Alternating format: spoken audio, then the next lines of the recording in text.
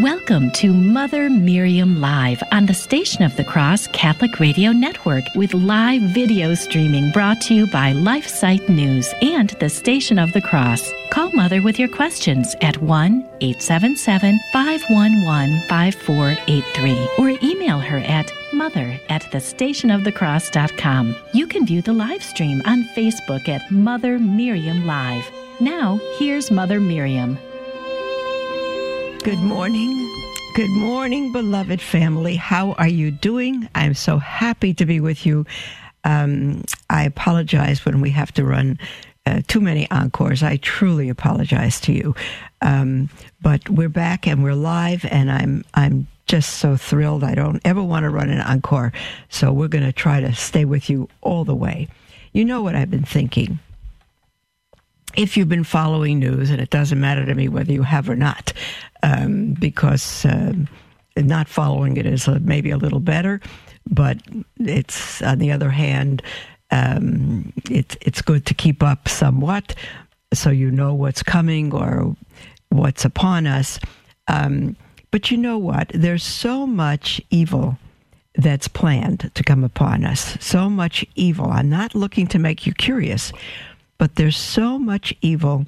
If President Trump doesn't get in, and even if he does, there's going to be tremendous fights and evil, and it's already planned between lockdowns and the COVID-19 vaccine and all kinds of stuff. And beloved, I've read so much and listened to so much that the coronavirus, COVID-19, is simply, is it real? It's real, but it's no more real than the annual flu is. And it's been a hoax to bring in a new world order, to the Great Reset, to control us. Now they're talking about with rises in coronavirus all over the place. I've seen videos where people nurses are speaking that they're saying the hospitals are full, they're overworked, and they've had 3 patients in 2 weeks. It's a great hoax, not completely, but a great hoax, and the media has done it, and others have done it because, as 1 or 2 people have said, we don't want to waste a crisis. We want to use everything we can, and it's simply to control us, beloved. And so I'm just hardly paying attention, because we are children of God and we need to live our faith. And if I could instill in you somehow to not worry, to know that God is in control, to know that evil has its way right now in the world, but God does not let it go any further than he wants, for our restoration, for our conversion. And so my thought is that everybody said, well, what do we do? And what do we do? Don't panic. Don't worry. Live your life. And if you're limited, if the schools are closed, if your homes are, your businesses are closed, learn to grow your vegetables. Learn to have a home business. Learn to sell the furniture and the things you don't need. Learn to live as a family. Give everything up, but don't give up love. And don't give up your family, beloved. There are people all over the world that have lived in poverty and communism for years. It's their way of life. They wash their clothes in the lake. You know, they don't know anything else. We know great riches in this country, and I don't say we give them up lightly, but if we focus on them more than our families, more than our loved ones, more than heaven, we are duped. We are victims, but nobody can make us a victim. Nobody can make us a victim if we're children of God. No way, beloved. So what I've thought to do, we're a week or so away from Thanksgiving. And normally I don't speak of Christmas until Christmas is upon us, and we've been through Advent quite a bit. But I want to start speaking of Christmas now, because the world is trying to capture us and control us and transform us. We need to make our way within that. We need to live truly in the world and not of it, beloved. So I want to begin encouraging us and reading Christmas stories so that we transform our lives by the grace of God right now, that we don't let the world control us. We don't go through suffering based on the world. We live our faith. We live our faith, beloved. We're being told in certain areas, certain states of this country, to wear masks all the time, including at home. Forget it. Just don't do it. This is what's planned if Biden gets in. Just don't do it. I'm not saying if someone comes to your door and says to put on a mask, then you put on a mask. You have them around. You have them handy. But you don't need to live that way. Let us, I don't mean to be an outward defiance. I don't mean to bring danger upon yourself, but to begin to love one another as a family and live the faith at home. Read the Bible. Read the scriptures. Pray the rosary. Pray together as a family. Read good Catholic books. Hold on a minute. I'm going to sneeze.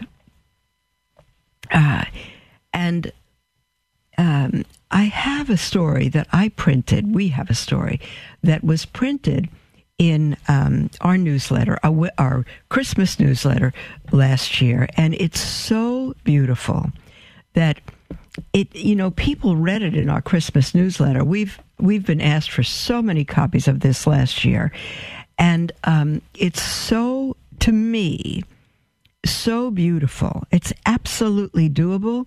It's magnificent, I think. And I want to begin to read it to you now. We have republished it in our Christmas newsletter this year, and the Christmas newsletter will be at our printer tomorrow, and we'll have it out early this year because I want everyone to have an opportunity to live it, to put these things into practice, not to get a nice Christmas story that has nothing to do with them because they can't put it into practice.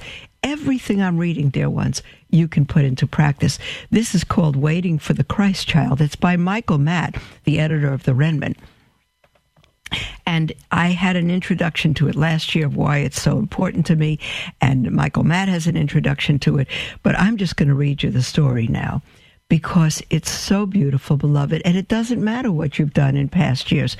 You can begin to put this into effect for your family now, and especially young parents, for your children. Be in the world and not of it. I see this as a fairy tale, but it's not. It's real. This is just, Michael Matt simply wrote the story of how he grew up. And you'd think it was a story from the 1800s. It's so real. And it's so beautiful, and I love it so much. And I was going to read it to you at Christmas, but I'm reading it to you now in the middle of November. It's November 18th, because this is something, number one, if you don't want to wait till you get our Christmas newsletter, and we're going to have a gift in that Christmas newsletter for you, a very beautiful book. And so if you don't want to wait till you receive it in the mail, then just go to our website and go to www.motherofisraelshope.org. You can click on newsletters and sign up if you're not on our mailing list, so that you do receive the whole thing, the whole package at Christmas or before Christmas, the early December. But you can also, when you click on the newsletter link, scroll down 2 newsletters, and you'll see the Christmas newsletter of last year, Christmas 2019, and just look for the article, Waiting for the Christ Child. You could read it yourself, beloved, and you could follow it and begin to put everything into practice according to how it fits with your family. You'll transform your lives, dear one. You will transform your lives. I'm going to read it to you, because if I talk much longer, I won't have time to read it. And so I'm going to get into this right now. Michael Matt writes, This will be the fourth Christmas since my father passed away. I suppose everyone misses deceased family members most this time of year. I know I do. My father loved Christmas. I sometimes wonder, in fact, what impact his larger-than-life celebrations of the birth of Christ had on the faith of his 9 children, each of whom continues to practice the old faith to this day. I don't want to interrupt too much, beloved, but you hear that? 9 children, they're all practicing the faith. And people says, well, most people will say, well, none of my children are practicing the faith, or most of them are not, or 2 of them are not. And how come? This is the way to raise a family, beloved, so that they do, so that the faith, it's not just what we do, it's who we are, it's the identity. Michael Matt continues. His father believed that just as Advent, which is a mini Lent, was to be kept well, with plenty of spiritual and corporal works of mercy, so too should Christmas be fetid with all the merrymaking and gusto a Catholic family can muster. Now, we do have Advent coming up before us, and I'll continue this after the break, but I promise you, beloved, if you don't have a well-spent Advent, which is truly a time of penance and prayer, you will not have a wonderful Christmas. You will not understand what it is to truly be God's children and to live His story. So, dear ones, we will take your calls after the second break. Toll-free, 1-877-511-5483. Or email at mother@thestationofthecross.com. But I will continue with this story right after the break. Stay with us. Love learning more about the church, but confused or disheartened by the struggles we are facing today? Follow LifeSite News Catholic on Facebook, Twitter, or sign up for LifeSite Catholic emails and stay up to date on the constant stream of news about the Catholic Church. Our church is in a time of crisis, and we as laity have a responsibility and a duty to educate ourselves and stay true to the faith. LifeSite News Catholic is dedicated to keeping the laity informed and educated. To follow us, go to Facebook or Twitter and search LifeSite News Catholic. As Mother Miriam always says, we must live as if it were true. Dominus et vobiscum, et cum signo benedictus Domino.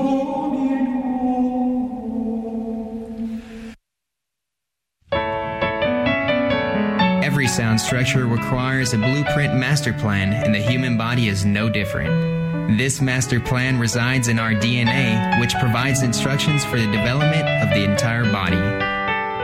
You are unique and different from any other individual that is existing or has ever existed. Human life is sacred. Think about it. CoalitionForLife.com. The Terry and Jesse Show. Hi, this is Terry Barber from The Terry and Jesse Show. We bring you the gospel with clarity and charity. If you have any questions about the faith or what is happening in the church, be sure to tune in at 2 p.m. Eastern, 11 Pacific. You can call us during the show, 888-526-2151. On the Station of the Cross Radio Network and heard around the world on the iCatholic Radio mobile app.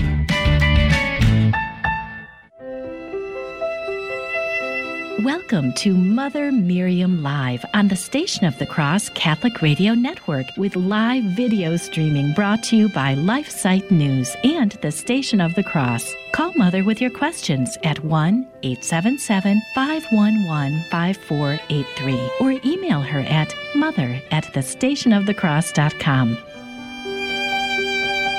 Welcome back, beloved, to Mother Miriam Live. We are right in the middle of a most magnificent, I think the most beautiful one I've ever read, article by Michael Matt, editor of The Remnant. And he wrote this a few years ago. It's how he grew up in a Catholic family. And He writes it now that this is the fourth Christmas since his father passed away. And he says that his father believed that just as Advent, which is a mini Lent, was to be kept well with plenty of spiritual and corporal works of mercy, so too should Christmas be feted with all the merrymaking and gusto a Catholic family can muster. Why am I reading this one on Christmas now? Why aren't I reading something on Advent first? Because you won't appreciate Christmas, beloved, unless you spend Advent well. This is not just magic. This doesn't come out of all of a sudden planning beautiful gifts and decorations for Christmas. This comes out of living a Catholic life, beloved. And you can't have joy if you don't have suffering and penance. It's impossible. And so Michael Matt's father said he knew that children are not born theologians who can grasp the intricacies of the great mysteries of faith at an early age. The faith needed to be lovingly spoon-fed to them, and so the childlike customs of Christmas were for them tailor-made to instill love for the faith before children were old enough to even begin to understand it. Oh, beloved, this is how we have to raise their children. God raised Israel. The whole Old Testament is a coloring book to show them the heinousness of sin by the death of animals and the bloodshed, the holiness of God. And the same thing we need to do for children. They're not going to understand it, but they will begin to grasp the depth of beauty as it is lived, not on holidays only, but their whole lives prepared for the coming of Christ. I better continue with Michael Matt here. What a shame, he says, it is then to see well-meaning traditional Catholic parents discarding those customs altogether in a misguided effort to counter the commercialization of Christmas. No gift-giving, no merrymaking, no feasting on Christmas. Alas, the baby is being thrown out with the bathwater. In a dreary world where pessimism and cynicism, rather than righteousness and peace, have kissed each other, we must guard against robbing our children of the wonder and joy of Christmas, the seedbed for a child's faith. Our poor children may live long enough to see Christmas outlawed altogether in our brave new world, even as it was once before by the pilgrims who invented Thanksgiving out of contempt for the popish feast of Christmas. Anti-Catholics have long sought to destroy our great feast, which is why we must be certain that in our eagerness to oppose the commercialization of Christmas, we don't become puritanical agents working toward the same diabolical end. Beloved, I agree with every single syllable that Michael Matt has written here. It's so, so beautiful.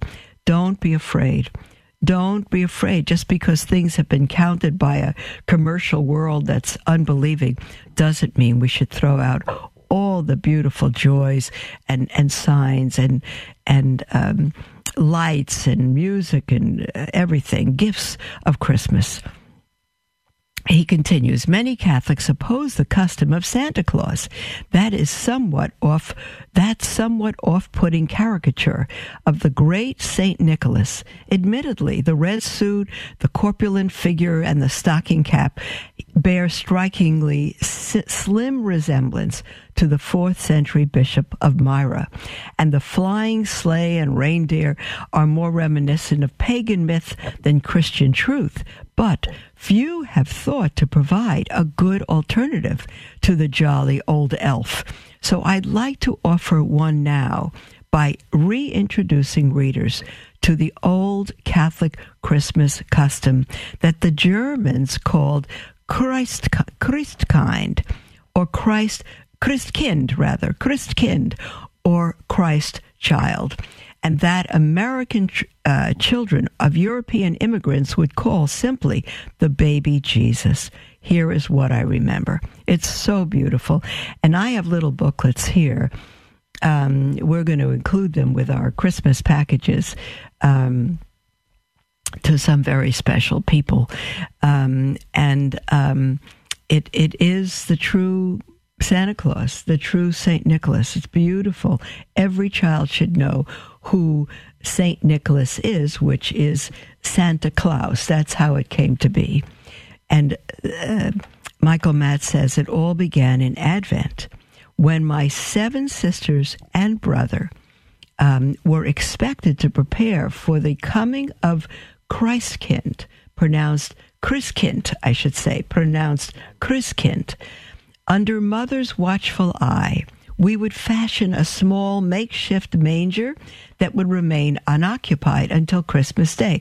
Now, this is Advent activities, beloved, and you should follow this, at least as a suggestion. If you don't know what to do or how to do this, it's all there for us. Michael Matt continues, as Advent progressed, good deeds were encouraged on a daily basis. Now, this is his childhood. And each time it was determined that a good deed had been done, one piece of straw was placed in the empty manger. The idea being that Advent was a time to prepare a bed on which the baby Jesus could sleep when he arrived. Under the rules of the old custom, the practice of virtue was an essential part of a child's preparation for Christmas. Oh, dear ones, I wish every family would take this on. Every single family would take this on.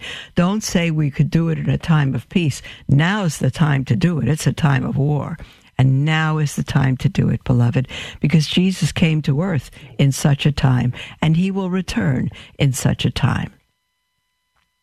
Michael Matt continues, each night after supper, the lights would be turned down while Advent wreath candles were lit. The haunting strains of O Come, Emmanuel would be lifted, somewhat awkwardly, I suppose, on the voices of children.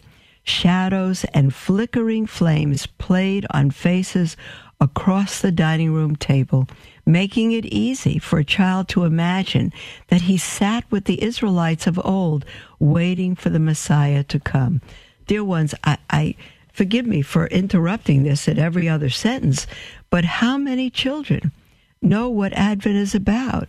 How many children, how many families picture that they're sitting with the Israelites who waited 2,000 years for the coming of Messiah? How many people understand that we're reliving history? Michael Matt continues, as the 4 weeks passed, seemingly as slowly as those 4,000 years, one question came constant. Have my sacrifices been enough to please Christkind? Have my sacrifices been enough to please him? Beloved, how many children today, how many adults today think that? We may understand a historical lesson somewhat, but do we enter into it, dear ones? Do we say, have I sacrificed enough? Will he be pleased with us when he comes? When we put him in the manger, will we have done enough sacrifices to show our love of him, to show our true faith? Michael Matt says, and thus the weeks of Advent were spent in preparation and waiting as they should be. Waiting, beloved. Our children hardly know what it is to wait anymore. Everything is so instant. Gradually, Michael Matt continues, the empty manger would fill with straw as the stage was set for a celestial visitor with a capital V. Can you see? We take the manger out of our boxes that are in the attic or the storeroom, and we fill them with straw, and we put the baby in. Can you imagine that every piece of straw is the fruit of a good deed, corporal works of mercy, a good deed done for someone in our family, a poor homeless person on the street, people in school, whatever it be, helping someone in the supermarket, and every piece of straw represented a good deed done as a penance and anticipation of the Savior. Have we done enough to fill that manger? Will he sleep on a bed of, this is me, sleep on a bed of straw that is filled with love and sacrifices for him, for our neighbor? And so Michael Matt says, gradually the empty manger would fill with straw as the stage was set for a celestial visitor.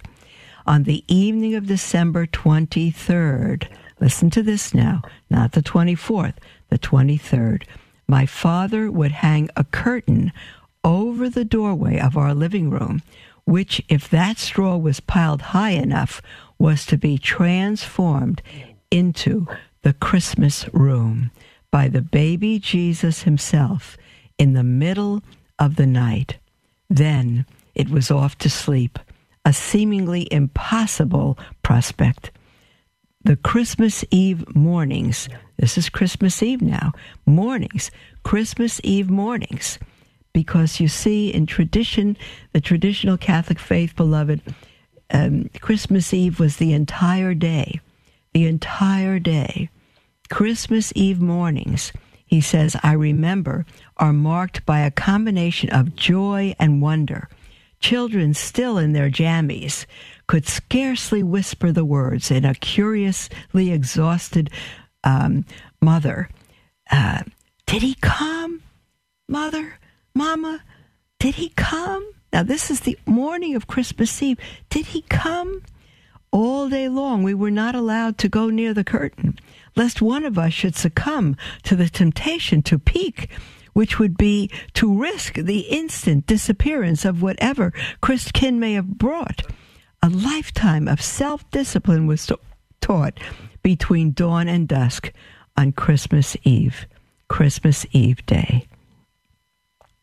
After a day of chores and naps and helping with the house cleaning, the anticipated hour of 7 o'clock would finally arrive.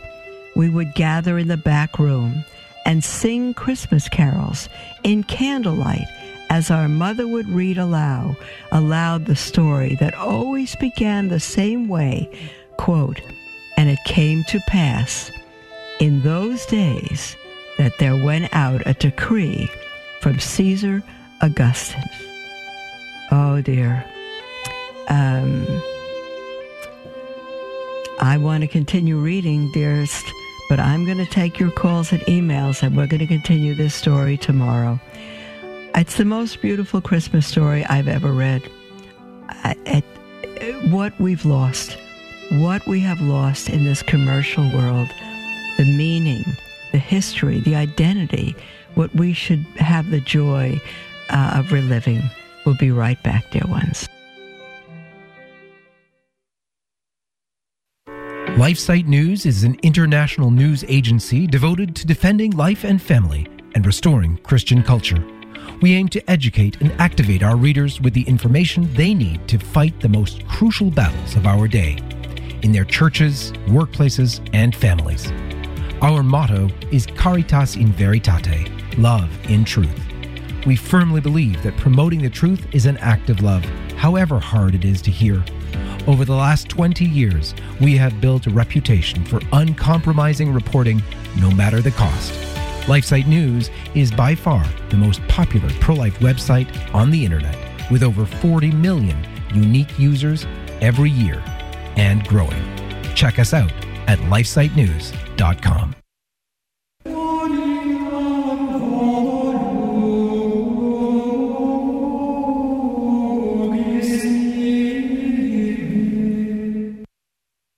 I turned from a recreational drug user to a drug addict. That took me to my knees. I lost a family, almost two families. I lost friends. Now that I'm back in the Catholic Church, I'm a new person. I love it. I love it. My heart's there. I took communion after 18 years, and the rest of the Mass I sat and cried. God restored my life. God restored my family. God restored my love. If you've been away from the Catholic Church for any reason, visit CatholicsComeHome.org today. The Station of the Cross thanks our financial supporters who have enabled us to broadcast Catholic programs for more than 20 years. As a nonprofit lay organization not affiliated with your diocese, our apostolate is listener-supported. Through your generosity, we're able to inspire countless listeners with the gospel message and help lead them to a parish to be spiritually nourished by the sacraments. Thank you for your continued support, and may God bless you and your family. Welcome to Mother Miriam Live on the Station of the Cross Catholic Radio Network with live video streaming brought to you by LifeSite News and the Station of the Cross. Call Mother with your questions at 1-877-511-5483 or email her at mother@thestationofthecross.com. Welcome back, dear ones, to the Station of the Cross, and live streamed on LifeSite News and Station of the Cross Facebook and Mother Miriam Live and all over the place. I just learned during the break that we had a technical glitch last session, and you saw the still up. So I'm live and I'm back, and I hope everything's well now. And we're going to take, for this half hour, which is ours, we'll take your calls, your texts, your emails, and call in with anything on your heart. Our lines are wide open, dear ones. It never has to be our subject. It has to be your subject. And the toll-free number is 1-877-511-5483, or email at mother@thestationofthecross.com. We have a text from somebody who writes it anonymous and says, "Hi, Mother Miriam. Why did past saints inflict pain upon themselves and purposely induce sufferings of their bodies? I'm having a hard time understanding this." Paul writes in the scriptures that the spirit wars against the flesh, and we actually have the old man and the new man in us. We have two men, so to speak, two spirits, the old and the new. Prior to baptism, we only have the old that wars against everything. But with the spirit wants God, and the flesh is still with us, and we will have the flesh with us until we are in heaven. And so the flesh wars against the spirit. Did you ever try to get rid of an old habit that you can't stand, and it doesn't honor God? God wants you to get rid of it, and His grace will help you. But your flesh likes sin. It likes its own ways, and it's going to fight with everything it has. And so when the saints used to flog themselves and wear hair shirts and go through all kinds of torture, it was against the flesh. It was against the flesh, so that they would say, "Take that flesh, take that." And if the flesh was beaten enough, it wouldn't be interested in sinning. And so that was the reason, to get the flesh into order, to beat it, as Paul writes in I think it's 1 Corinthians chapter 2, that he beats his body into subjection, his body, not his spirit, but his flesh, into subjection, that after having run the race of Christianity, he will not be disqualified from heaven because the flesh took over. So he beats it into subjection, and that's why they did that. Is that outdated? It is not. Can we do that today? We certainly can.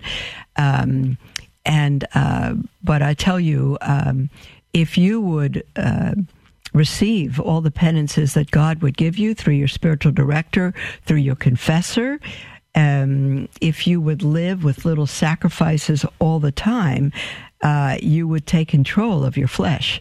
St. Francis de Sales did not give his sisters, when he formed the Visitation of Holy Mary, that order, he did not give them those flogging fleshly penances, because he said, you have community, you have one another to deal with. And so if you really deal with that, if you live in a family and you truly deal with one another's imperfections and sins and awful ways, and you love them through it, and you help them, then that could be more painful than flogging, and more beneficial if you can love through that. And so he also gave his sisters penances that they would never eat a single meal without some form of sacrifice that nobody would ever notice. It could be not putting salt on your eggs. It could be not putting cream in your coffee. It could be taking one spoonful of your favorite food rather than a heaping.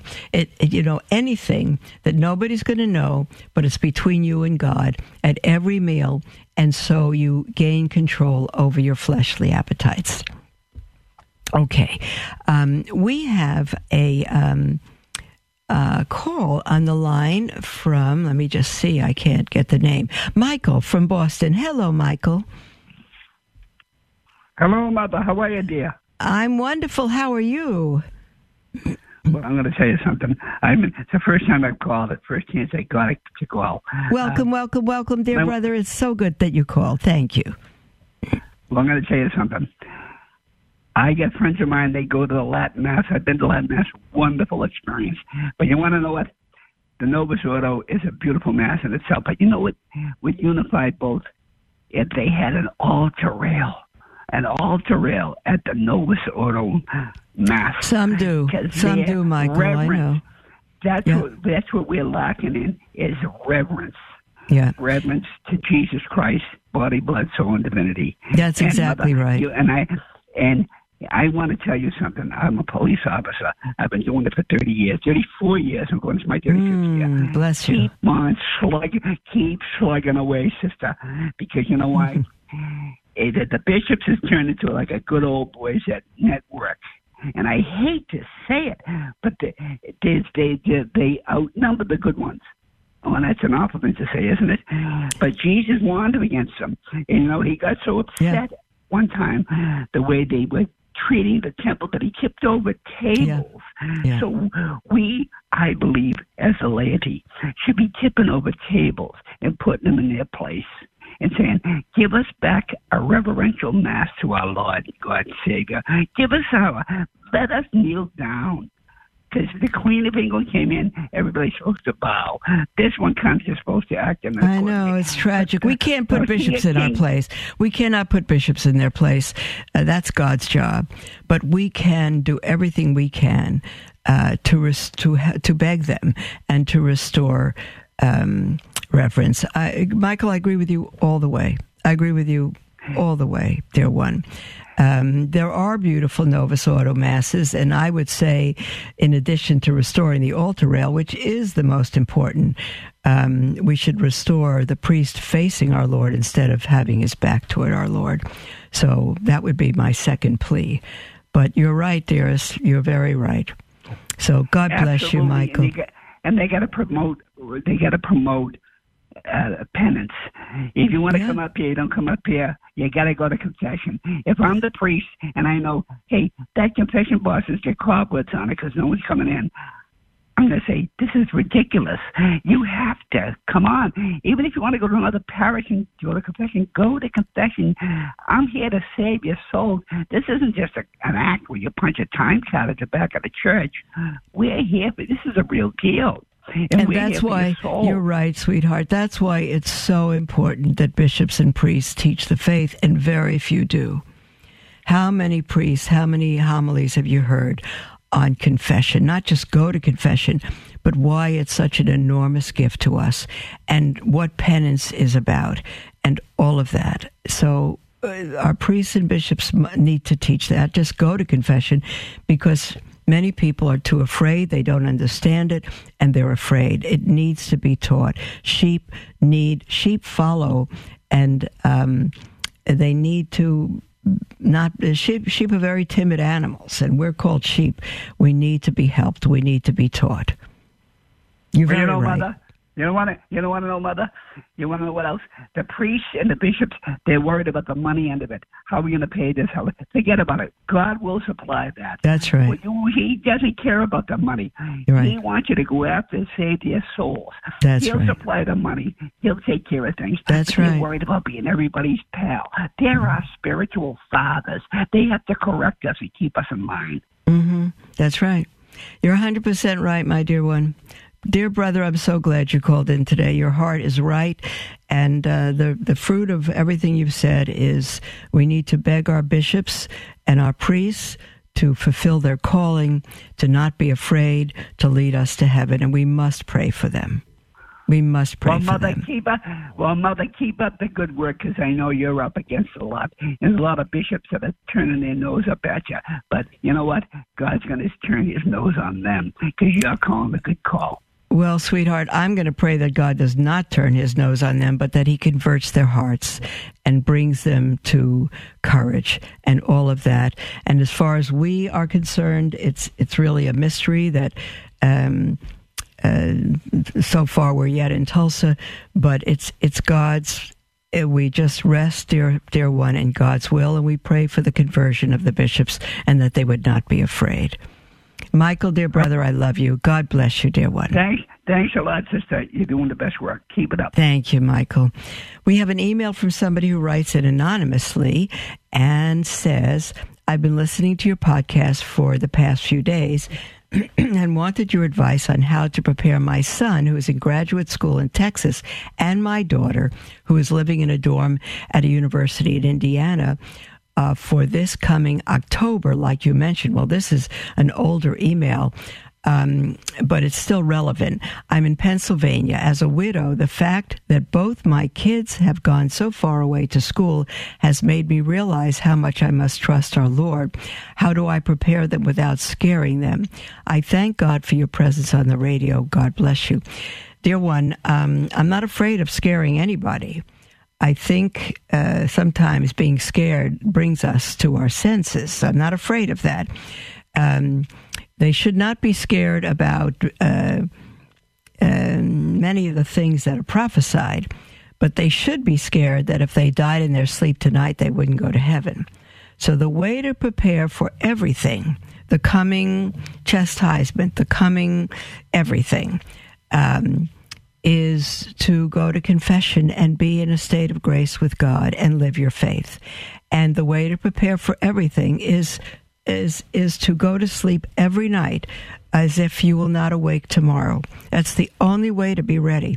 It's the only way to be ready. As far as stocking up on food, several people have said we stocked up on food and it's October and now it's mid-November and nothing's happened. Well, maybe that's because God is merciful and he's gracious. Same thing with Noah, with the Ninevites.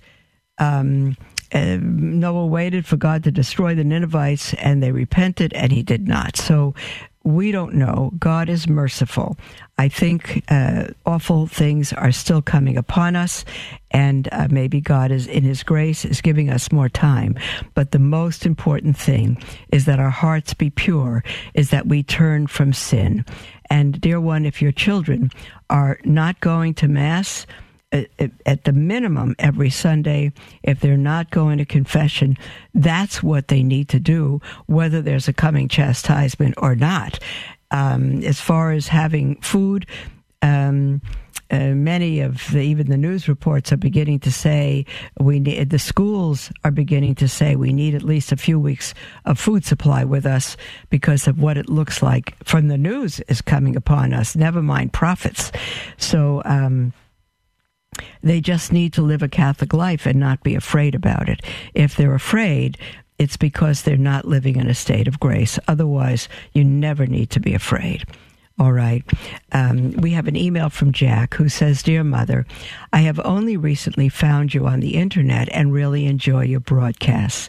I have a question on abortion, as I saw your message about how if someone was to vote for Biden, they would be committing a mortal sin. They would be. Now, keep in mind, they would be committing a grave sin for sure. In order for grave sin to be mortal, they need to know it's grave. They need to know that it's going to separate them from God, and mortal means death. And they need to do it, commit that sin of their own free will, not be coerced, not be drunk, all of that. And so if they have heard the message that it's a mortal sin, now they know it, and they know it will separate us from God, and they do it anyway, then it's mortal. Otherwise, they're just committing a grave sin, which is grave means that it's very serious. He said, I've been tortured by the fact, well, let me continue this one after the break, beloved. Our lines are wide open. You're welcome to call in with anything on your heart.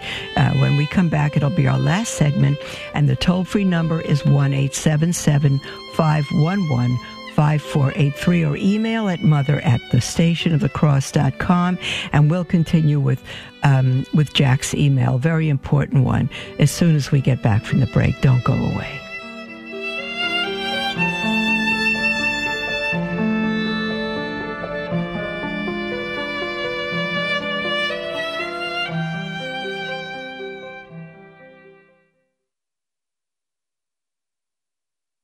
We stand at a crossroads in history. We can stand up for life, family, and a Christian culture, or we can stand idly by while the fabric of society becomes fundamentally anti-life, anti-family, and anti-Christian, slowly leading to its own demise. LifeSite News is the leading defender of life, family, and Christian culture. Through our news reporting, we seek to educate readers with information and zeal they need to fight the most crucial battles of our day. And we need your help to continue that mission. You can support LifeSite News by following our social media pages on Facebook, Twitter, and Instagram. Another way to support LifeSite is to prayerfully consider becoming a Sustain Life monthly donor to help us continue to save lives in the culture. To donate, visit give.lifesitenews.com/sustain life. Our staff of over 40 and millions of future generations, thank you for helping to save the culture.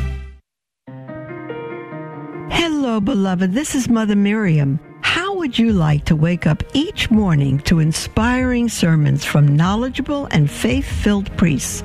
You can tune in to Sermons for Everyday Living every day at 6 a.m. Eastern on the Station of the Cross.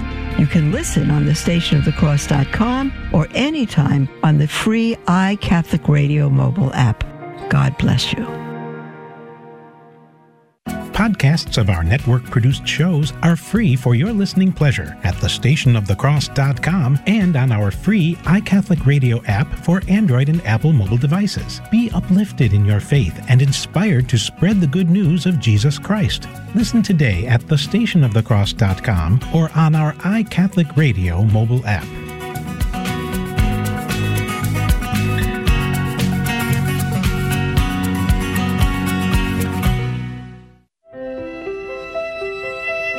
Welcome to Mother Miriam Live on the Station of the Cross Catholic Radio Network, with live video streaming brought to you by LifeSite News and the Station of the Cross. Call Mother with your questions at 1-877-511-5483 or email her at mother@thestationofthecross.com. Welcome back, beloved, to Mother Miriam Live. This is our last segment together, and our phones are wide open, and you're welcome to call in with anything at all on your heart, toll-free, 1-877-511-5483. We are just beginning an email from Jack, who writes, Dear Mother, I have only recently found you on the internet and really enjoy your broadcasts. I have a question on abortion. As I saw your message about how, if someone was to vote for Biden, they would be committing a mortal sin. Just before the break, I mentioned that it would be an absolute grave sin.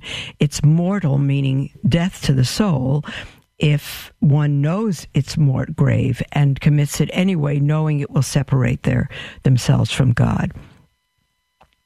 And Jack says, I've been tortured by the fact that my now wife of 34 years had an abortion of a pregnancy by me early in our relationship, and as a young man, I agreed with this. We went on to be married and have 3 children and are still happily married.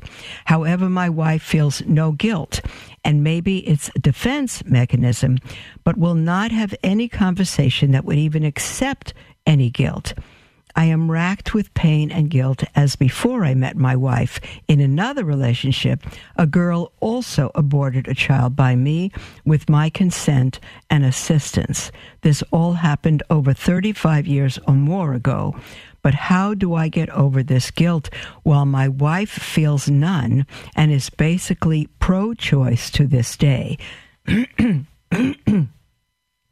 I love my wife dearly, but this is harder for me to handle, as I truly am so sorry that I once was a young hedonistic sinner, but now am anguished over this subject. Any words of advice would be a help. Kind regards, Jack. Well, Jack, I think you know that our Lord died for young hedonistic sinners, for every single sinner and for every single sin ever committed. So, dearest Jack, if you have gone to confession, I cannot imagine you haven't, and if you haven't, please do. If you've gone to confession for both abortions, and you've expressed your involvement to the priest and he's given you penance, the important thing is that you trust God's forgiveness. He has taken your guilt on himself. Don't take it back. He has, Peter writes, cast your cares on him, for he careth for you. Don't take him back. Trust that God, when he died on that cross, died for your sins. And if you've gone to confession and repented and followed through with the penance, you must trust God's judgment of that, not yours. He would not have you live in guilt the rest of your life. He would have you live in thanksgiving the rest of your life for his forgiveness. As far as your wife goes, you didn't say if you were a Catholic couple. I'm almost assuming you are, but your wife is not Catholic, dear one. She is not Catholic. She may feel that she's Catholic. She might be going to church every Sunday, but I don't know her background. I don't know if she was Catholic the whole time and never went to confession for that. She cannot receive the Eucharist. I know this is a long time, 34 years of marriage, but if she doesn't want to listen to that language, if she doesn't want to bring up the subject, it might be that it's not a belief of hers. It could be a deep fear that she cannot face. But to be pro-choice is not to be Catholic. To be pro-choice is to be pro-murder. And nobody says that, but we use pleasant language to get over our fears and to get over our guilt. But it's pro-choice is not Catholic. God says, thou shalt not murder. He's not pro-choice. And so it's very difficult. And I would, if there were a priest that your wife truly trusted, a dear, beautiful, merciful priest that could speak to your wife and help her to say, I know you were ignorant at the time. God only knows your accountability, but it was a grave sin, and you need to confess it. It may not even been mortal for you because you may not have been Catholic. You may not have understood it, but it's a grave sin, and you need to confess it. A good priest who can help her through it. So I would say, Jack, trust God's forgiveness of you. His mercies are new every morning. Mother Angelica loved saying that his mercy is greater than any sin we could commit, and that's very true. He told that to St. Faustina. His mercy is his greatest attribute. He does not want us living in guilt. You have 3 children, and if they committed whatever sin they did, the greatest sin, and they came to you and they confessed it, and you saw their anguish, you saw their sincerity, and you said, son, daughter, I forgive you, sweetheart. I forgive you. Was it wrong? Yes. Was it bad? Yes. But blessed be God that he's brought you to see it and to confession and repentance, and you're forgiven. You are not to live with this guilt anymore. God has forgiven you, and he's freed you from that. Why? Because the price wasn't paid? No, because the price was paid for your sin. You want to pay it, but you can't pay it because your blood is not pure. It took the blood of a spotless lamb to pay for the price of your sin, and Jesus paid it. And you must receive that and not be proud to say that you have to be good enough to be forgiven. That's pride. You'll never be good enough to be forgiven. That's why the sinless Son of God came to earth and died for our sins. You need to receive His forgiveness. You need to receive His love. You need to be free to live a life to tell others they could be forgiven and freed of their sin. And maybe if you fully, dear Jack, can understand that and give God the burden on your back, that you could be freer and used as an instrument to tell your wife that God has not come to die for our sins, for us to live a life of death, that she can be forgiven. And again, if she changes her position of being pro-choice, if she claims to be Catholic and pro-choice, it may be that if she ever switches to the pro-life position, she'll realize her guilt. It may be all too much for her to handle. I know someone that had 3 abortions, and it was too much for them to handle emotionally, to face that emotion was that abortion was murder. They finally came into the church, finally gave their lives, her life to Christ, and could face it, and was forgiven. And the burden she lived with and the guilt her whole life was lifted, and she was free. And reached out to others the rest of her days that they could be forgiven too. So, Jack, I think you're the first order here, that you need to speak to a priest who will help you to understand that you should not be living with that guilt anymore. And again, if you want to do a general confession, he can help you through it. But trust that whatever penance he gives you, even as if a single Hail Mary for the 2 abortions, you may not think it's enough. It's not up to you to judge. God gives you that penance through that priest. The priest can't forgive you. God forgives you through the priest, and God gives you the penance through the priest, and you need to trust God through that priest more than your own emotions. The first thing, dear one, is for you to accept God's mercy and forgiveness and no longer live with that guilt, and pray for your wife that God would reach out into her heart and utterly transform her through His love and mercy. We will speak with all of you tomorrow. Beloved, God bless you.